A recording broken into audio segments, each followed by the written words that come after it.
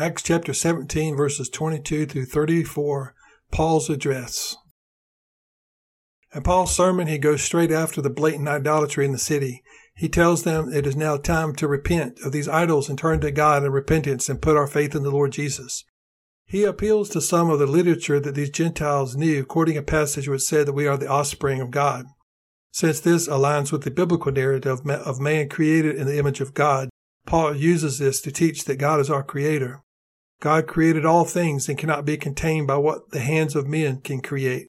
Men create gods or idols in their own image or in the image of animals, but the living God created man.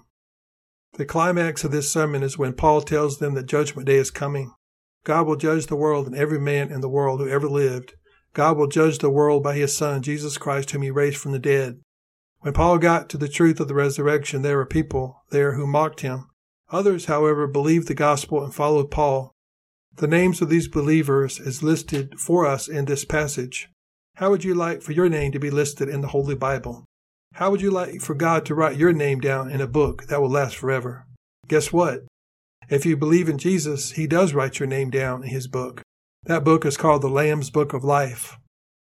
In this corrupt generation, there is another truth that we want to glean from this passage, and that is this, quoting, "And hath made one blood of all nations of men for to dwell on the face of the earth." All ethnic groups have the same origin. We all came from the same blood. We all bleed red blood. We are all one people, no matter what our cultural, language, or religious background. We are all human beings made in the image of God. This biblical truth cancels out all movements that are based on racism. It is all a lie of the devil. The Bible has the truth if men will read the Bible and believe what God has said. Christ died for our sins, he was buried, and he rose from the dead on the third day. He is risen. Believe on the Lord Jesus Christ and be saved. The Lord bless you and keep you, and the Lord make his face shine upon you, and the Lord give you peace.